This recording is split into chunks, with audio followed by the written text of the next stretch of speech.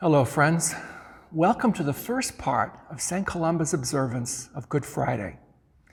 Will you pray with me?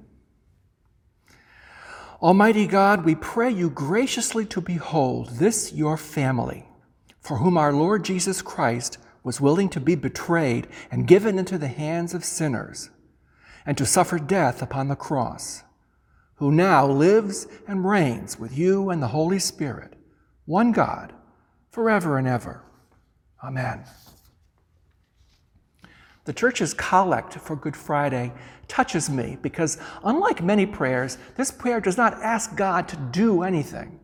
All it asks is for God to behold us, to gaze at us as a family of faith on this day when it can seem as if there's little for us to say or do except to gaze at God in and through the cross. As a faith family, we bring a wide range of feelings to our encounters with the cross today: awe, discomfort, sorrow, shame, gratitude, hope. And God looks upon us in love. Ann Tim Payne and I invite you to join us for a service tonight at 7 o'clock on Zoom to include prayers and hymns for Good Friday, a reading of the Passion story from the Gospel of John, and a time to reflect on how this day might speak to us as Jesus' disciples.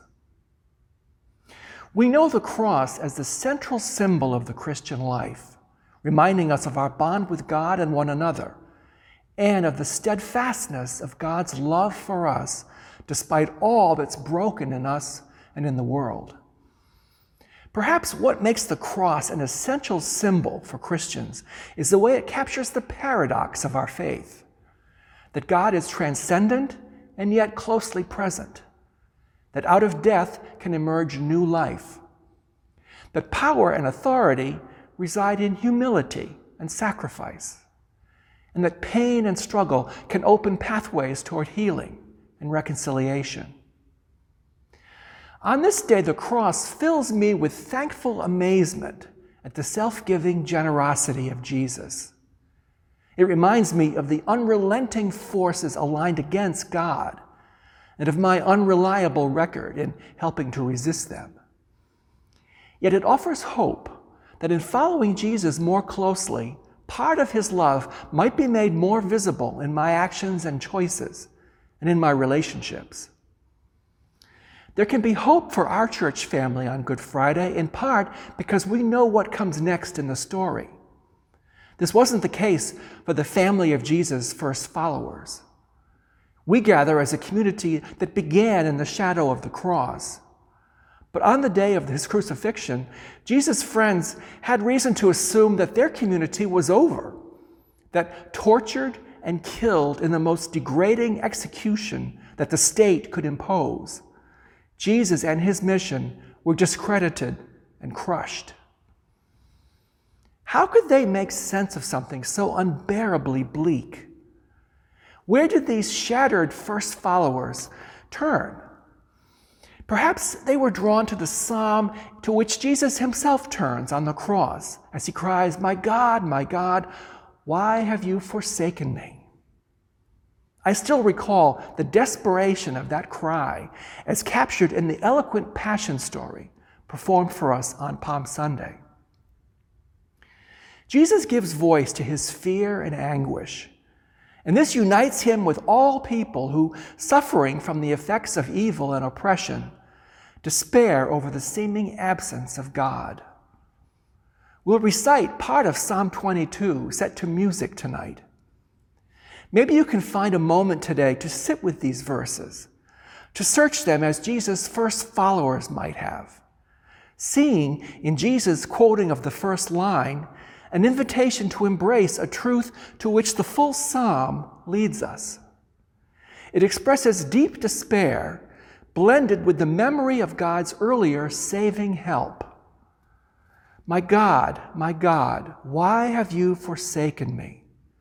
Why are you so far from helping me, from the words of my groaning? Oh my God, I cry by day, but you do not answer, and by night, but find no rest.